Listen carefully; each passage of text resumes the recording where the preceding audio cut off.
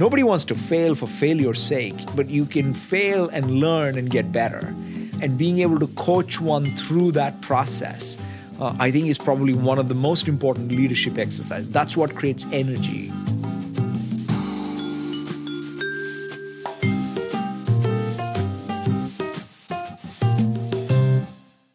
Kathleen Hogan is the Chief People Officer at Microsoft. Full transparency, Kathleen and I have known each other since the late 90s when I worked with her and her colleagues at McKinsey & Company in Silicon Valley. Last fall, I was fortunate enough to be able to be introduced to our other guest here today.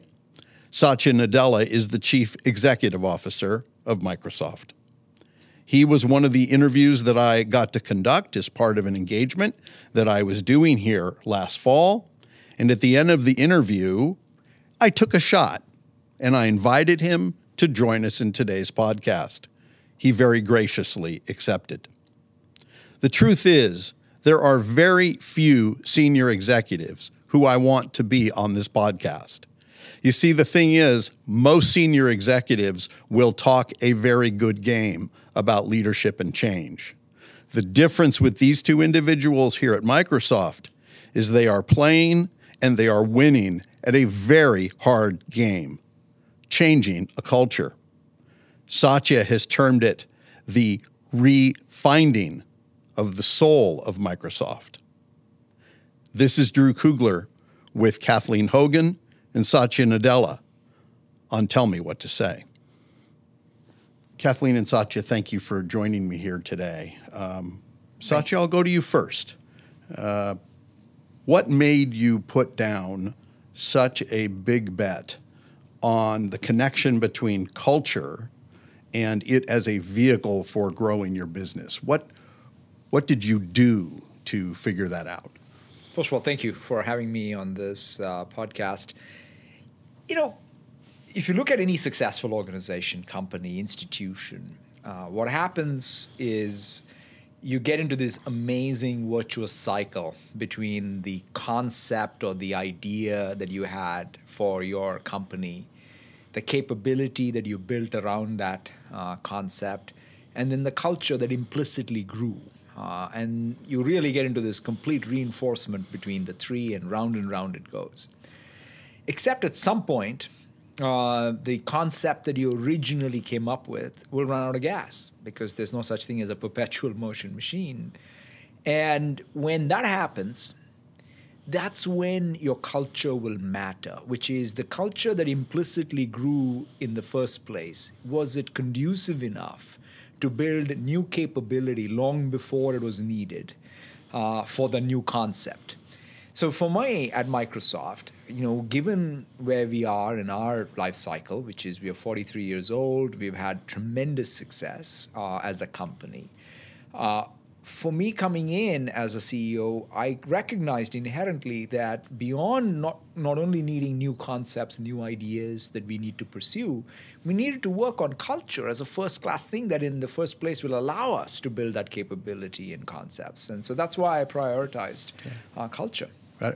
How did you go about deciding how you were going to use culture? What were some of the things that you looked into? Was it, many listeners call me, what can I read on that? What were the real prompts for you to move you to that point? Yeah, there was a book I'd read maybe a couple of years before I became CEO, which was more instrumental in sort of changing things outside of work, which is called Mindset by Carol Dweck. And in fact, my wife had introduced me to it more in the context of my children's education. And I read it and I realized that, wow, the way I distill it down is this one very simple concept of if you take two kids in school, one of them is got even more innate capability, but the other one has less innate capability, but the person with less innate capability is learn-it-all.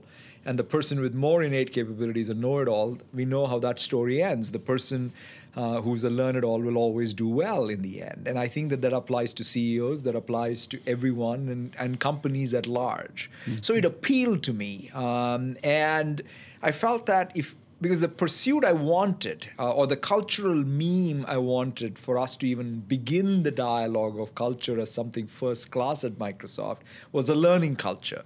But it was hard for me to grab onto what's the way to talk about learning. And this metaphor of growth mindset, or transitioning from the know-it-all to learn-it-all, was something that, at least to me, felt like a great way to make it accessible, make it something that appeals. And I didn't want it to be new dogma from whether Kathleen or me. It needed to be something that appealed to individuals, because it'll make them a better parent, it'll make them a better partner, better colleague, better leader. And so that's the other reason why I think this one appealed a lot to me. And so we picked that up as the cultural meme. And of course, Kathleen and all the rest of our leaders and managers and individuals in the Microsoft have shaped it a lot. So Kathleen, in Satya's book, Hit Refresh, he refers to you as his partner in the cultural transformation. How did you begin your piece as the Chief People Officer to start your contributions and efforts to such a huge undertaking?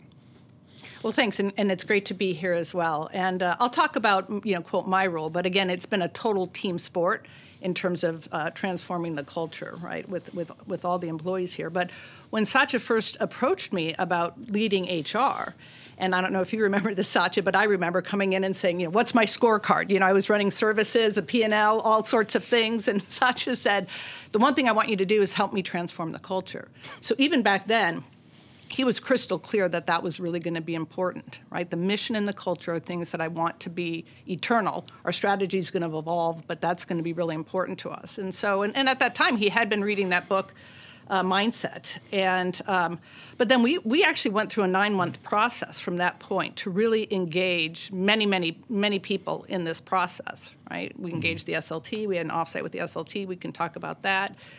We took our 180 corporate vice presidents off-site and had where we broke into 17 teams and created the culture cabinet. We were doing surveys. We were doing focus groups. So we spent about 9 months this concept of going from a learn-it-all to a know-it-all, wrong way, from a know-it-all to a learn-it-all culture before we ultimately grounded it in this concept of a growth mindset. So it was a pretty long process that we went through. Mm-hmm. So it wasn't just Kathleen or Satya coming up with this. We engaged a lot of people before we declared what our Aspire to culture is, which is this growth mindset really focused on being customer-obsessed, more diverse and inclusive, and one Microsoft. Yeah. So stay with me on this idea of all of these conversations that you were creating. And one of the things I like to point out is important conversations are very deliberate and very intentional. You can't just walk in the room and hope for the best. I am guessing, though, that, and I'll take a thought from you and a story from Satya as well. What comes to mind when you think about the best moments and the toughest moments in those conversations, which by your own description, 9 months, laying the groundwork, that was a critical time. What's an example that comes to mind of success and struggle? Well, frankly, many come to mind. I mean, I mentioned the first offsite we had with the SLT, and this was the first time we went into a room like this where we were literally sitting in couches and chairs, no PCs, no phones. You thought that we had asked them to, give up their firstborn, right? Because that was really hard for people. And so I'd say that started out difficult, right? But by the end, when we really were talking about what's our purpose, what authentically do we want as an SLT? And I thought that was a good conversation that we had. The other one was and Satya talks about in the book, when we have this executive offsite with 180 CVPs, we said, let's talk about culture. And I think Satya said, we thought it might be a cute nod where everybody over dinner would say, fine, we'll spend 5 minutes talking about culture and then we'll do whatever we want. But people stayed late into the night and really talked about the culture that they wanted to have. And then when we met in the morning, Satya and I met with the 17 leaders of the team captains of the tables. They had really thought deeply about this. And so I'd say that was a good conversation in terms of, I think it surprised us how much people really wanted to define the culture, and that the culture was going to matter to our leadership team. Yeah, I mean, one of the things that strikes me, whatever, multiple years now into this journey, is we never framed this cultural conversation or change and transformation as sort of get from attribute ABC to attribute XYZ as fast as possible and call it done. If anything, we framed it as this continuous process of renewal. In some sense, we will never reach a destination. You're never going to claim. In fact, the first day you'll go from being a learn it all to know it all is when you say you're done. And so that has actually helped us in two ways. One is not to get overly anxious about making quick progress. This is not about, so the ability to give each of us even breathing space. What does growth mindset mean to you? Or what does it mean to be a learn-it-all? Bring your own personality. Even in that first SLT that we had, or the senior leadership team offsite we had, one of the most interesting exercises was each of us had to go around and talk about what is it that personally drives us? What's, in fact, our personal philosophy? And we would then go on to relate that to saying, look, we've got to be able to take whatever drives you, whatever is your passion, your personal philosophy, and connect that to Microsoft's mission. And that's when you have created the necessary condition for a learn-it-all culture. Because without that, it's going to be hard. I mean, it's just, you're not going to do things at this company. In fact, many times I describe this as, what if we turn the equation, which is don't consider it as you're working for Microsoft, but Microsoft as a platform is working for you. Is that the way to switch on the right mindset? Because the real thing that we're asking here is for you to confront your own fixed mindset, right? I mean, the growth mindset is not about, wow, I learned all this.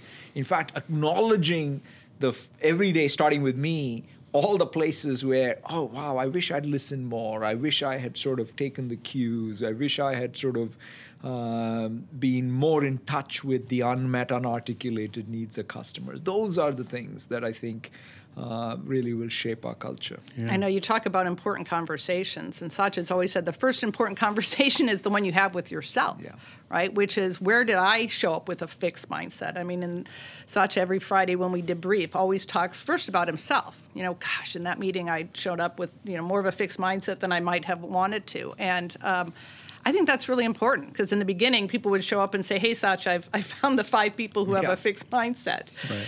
And he kept saying, no, it's not about that. It's really, it starts with yourself, right? Do you help when someone comes to you with their inventory of the fixed mindsets that they have found? Because I would see that as the difficult moment, because that also then depletes to a certain extent the individual.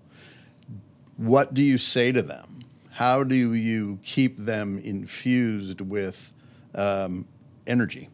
It's a great question. I mean, one of the things that I've also come to realize is, although I would call it your own personal example of being that person who is confronting your own fixed mindset or exhibiting that attributes of a learn-it-all is the best way to create energy. As a CEO, though, I should also acknowledge that sometimes the system may not let a person. And so therefore, my job should always be to work on, with Kathleen and others, on how do we make sure that the company's overall environment, take inclusiveness and diversity. You absolutely want to make progress where everyone who comes into this company can do their very best because they find the overall culture to be more inclusive and more diverse. And you have to do a lot of things right in order to get that culture. But that said, individually, my advice to anybody would be, do not underestimate the power you have to influence and change.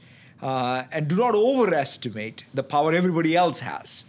And that, I think, is true. It's true in all of our lives. You don't need to be CEO to do that. But that doesn't mean I don't acknowledge my responsibility as a CEO to create a better and a better environment each day. But I think both. That's how I would say we go about it. And the practical way is sometimes the question both Kathleen and I would get is, hey, what is this growth mindset? It seems abstract, or how do I go about exercising this? Simple. Every customer conversation. For a salesperson, it might be an actual conversation. For a developer, it could be looking at the log files. Either one of them, it is a great opportunity for us to confront maybe some of the hypotheses we had in the past and now get more in touch with the unmet, unarticulated needs. So that'll be an example. Every meeting that we have, if we want to be more inclusive in our culture, that will require each one of us to say, how do I invite everyone to contribute? Are the people with the ideas able to surface them? So these are just two examples of practically exhibiting it. Well, and Satya and I have talked about what I would say are what are big symbolic things that you can do, but then just small things. Like you talk about inclusive behaviors. We've rolled out 10 inclusive behaviors, and a lot of teams just have a discussion, pick one. Right, Satya himself in the monthly Q&A has talked about the inclusive behavior he works on. Right, and wow, that's powerful in terms of role modeling that. And so it's small things, but then also big symbolic things. We changed our company meeting where for 4 hours we would talk at employees, and now we have this hackathon where for a week we're really getting ideas from employees, and that's been very symbolic. So I think we've tried to be intentional about big symbolic things, small things. The other thing I think that has been really helpful is Satya, this podcast about conversation. I think Satya has a monthly consistent conversation with all the employees. And I think that's really helped, with a consistent drumbeat around the mission and the culture, right? He always comes back to that, even if the strategy is evolving. And, anybody can come to the microphone and ask a question, right. And often you do get questions about fixed mindset, and, that's an opportunity for Satya to talk about the culture. Reinforce it. Right. I mean, what you just mentioned, Kathleen, I think is an important one, which is the consistency of the overall frame, whether it's our sense of purpose and mission or our culture, and going back to it and letting it, in some sense, permeate for people to think about it, ask the hard questions, and go dig deeper and deeper on the same set of themes has been helpful. Because one thing I've come to realize the power of is having simple frameworks like this.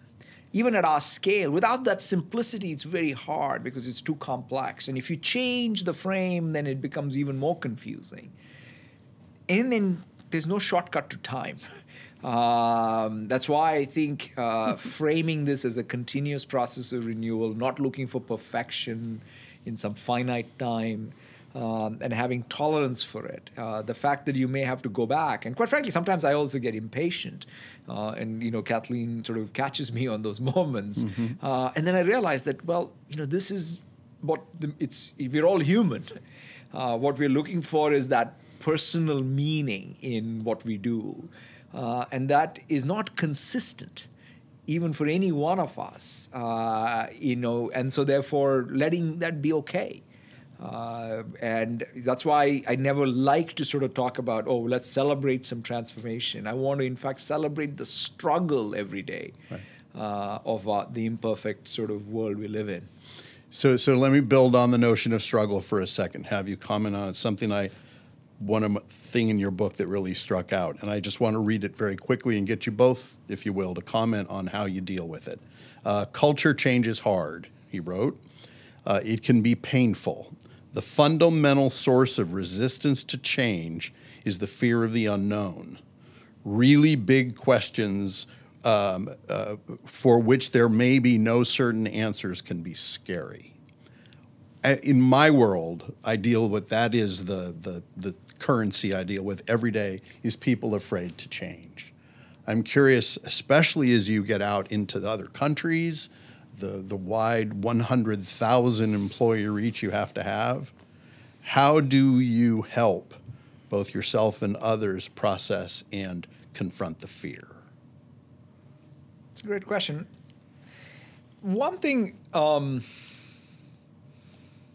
we have focused a lot on is also something that we describe as leadership principles. There are three of them. One of them is create clarity, create energy, and generate success.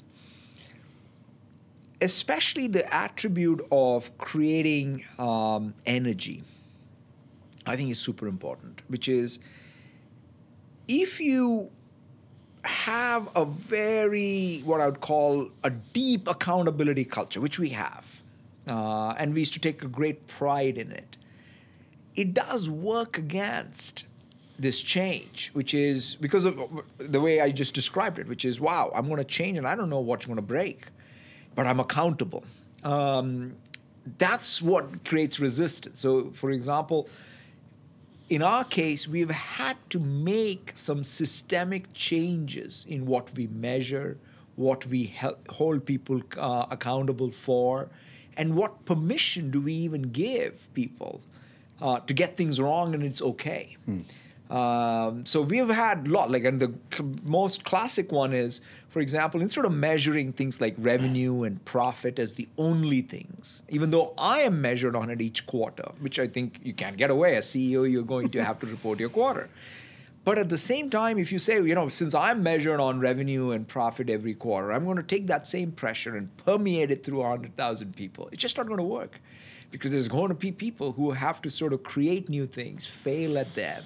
The leading indicators of success is what you should track. So to me, that fear can only be mitigated if you give them permission to fail. And that's an art form. Nobody wants to fail for failure's sake, but you can fail and learn and get better. And being able to coach one through that process, I think, is probably one of the most important leadership exercises. That's what creates energy. It's classic. When leaders come in and say when things have gone wrong is when they need to create energy, not when things are going great. Right. Energy will always be there. And to me, that's what's at a premium. Well, and that's I think the essence of the growth mindset. In fact, Dr. Dweck, we met with Dr. Dweck early on, and she really talked about how the key conversations you have to have are not just about people who took risks and were successful. Of course, that's what you want to celebrate, but how do you look at the people who took risks, failed, but made you better, stronger, and got you closer to the answer than the person who just played it safe? And how do you do that to really allow people to feel like they can take risks and fail, and it's going to be okay, right? Yeah. And let's be clear, that's not the same as people who are just taking dumb risks all the time and failing all the time, right? And this is where I think, I'm a big fan of, Joseph Campbell, and I think you have to have these myths inside the company that people believe in, because that's, wow, I failed at it, I learned, and I didn't get punished. Unless and until that is true. It's not that the CEO is saying it. It has to be true in the company. Yeah. And unless and until that is the case, then it's not going to come true. And I think it's case after case after case. I mean, I have my own example with Satya where, like, a month into this role, I was failing. I mean, we really couldn't schedule interviews, and I had to go in. And I said, Satya, I'm going to send out my first email to all exec staff, basically saying that, I'm failing on this, and would you read the email? And I promised that was the only time I was going to ask you to read my emails. But, Satya said to me, you're too apologetic, right? You guys have made a bad decision, but you're fixing the decision. Just assert that and move on.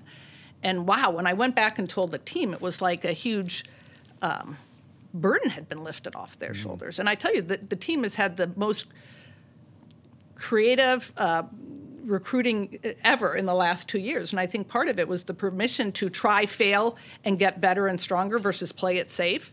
And so it's those moments, and it's not just Satya, it's all of us as leaders in those moments, how you behave, I think creates mitigates the fear that you're talking about so that you can really get to the change that you want to see. Exactly. So, Kathleen, I'm conscious of our time here, so I want to, out of the time we've had in our years as colleagues and friends, I want to give the last question to you. Oh no! Oh no! It's not that. But it really is. Now that I've been around here a little bit over the past few months, some of the word on the street is, we need to do this because Satya wants us to do this. You hear reference a lot, the book, everything.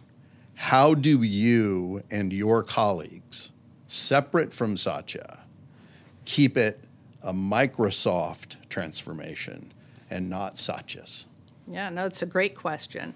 And again, I think that's partly why we don't think we will ever be declaring success here, right? Like Satya's always said, it's not that we freeze and unfreeze culture, right? We're on this constant journey. And it can't just be about Satya, to your point. I think it's necessary but not sufficient. I mean, certainly if you have a CEO that's willing to drive culture as much as Satya has and be as authentic to the culture, that's certainly an accelerator. Mm-hmm. But then it's really about how do you activate all employees, right? Like the hackathon that I mentioned. And then the other area really is the 16,000 managers, right? How do you take 16,000 managers, and we've been on that journey with the managers, for them to truly believe it, as opposed to it's because Satya said so.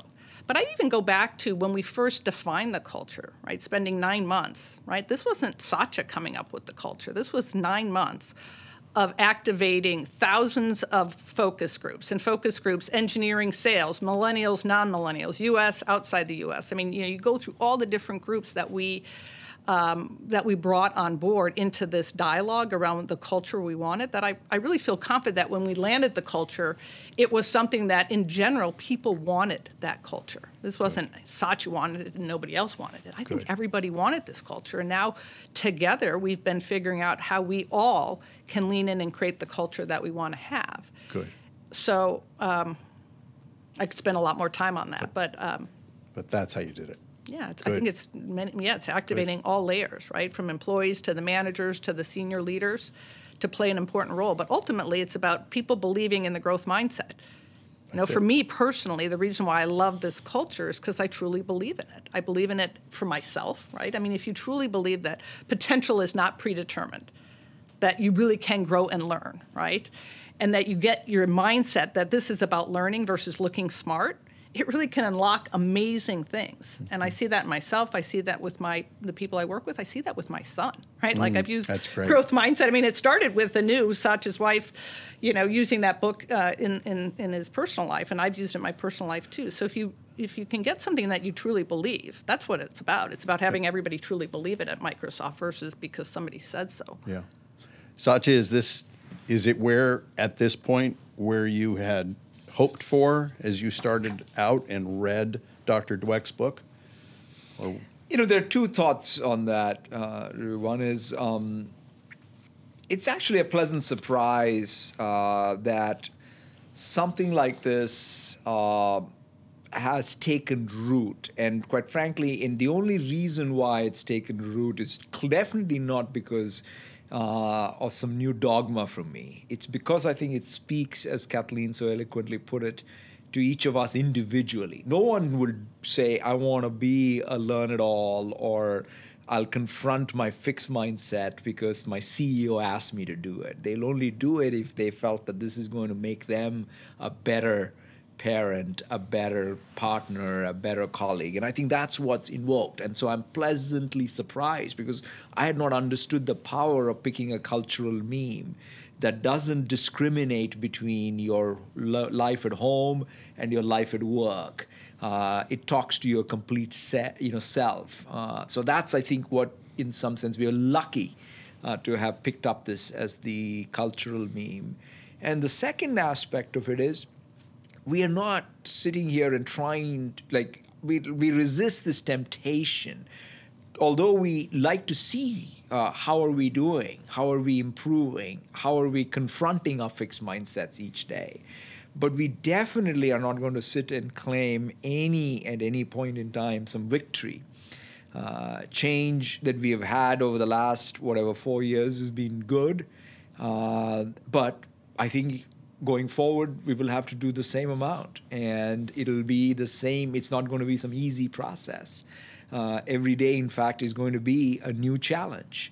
And are we ready to confront it? Time will tell, quite frankly. So therefore, I don't sit around and claim any kind of victory or destination reached. Good. Just a lot of hard, persistent, diligent work. That's correct. That's right. Thank you. Thank you, Kathleen. It's been an honor, and I appreciate both of your time more than you know. Thank you so much. Thank you.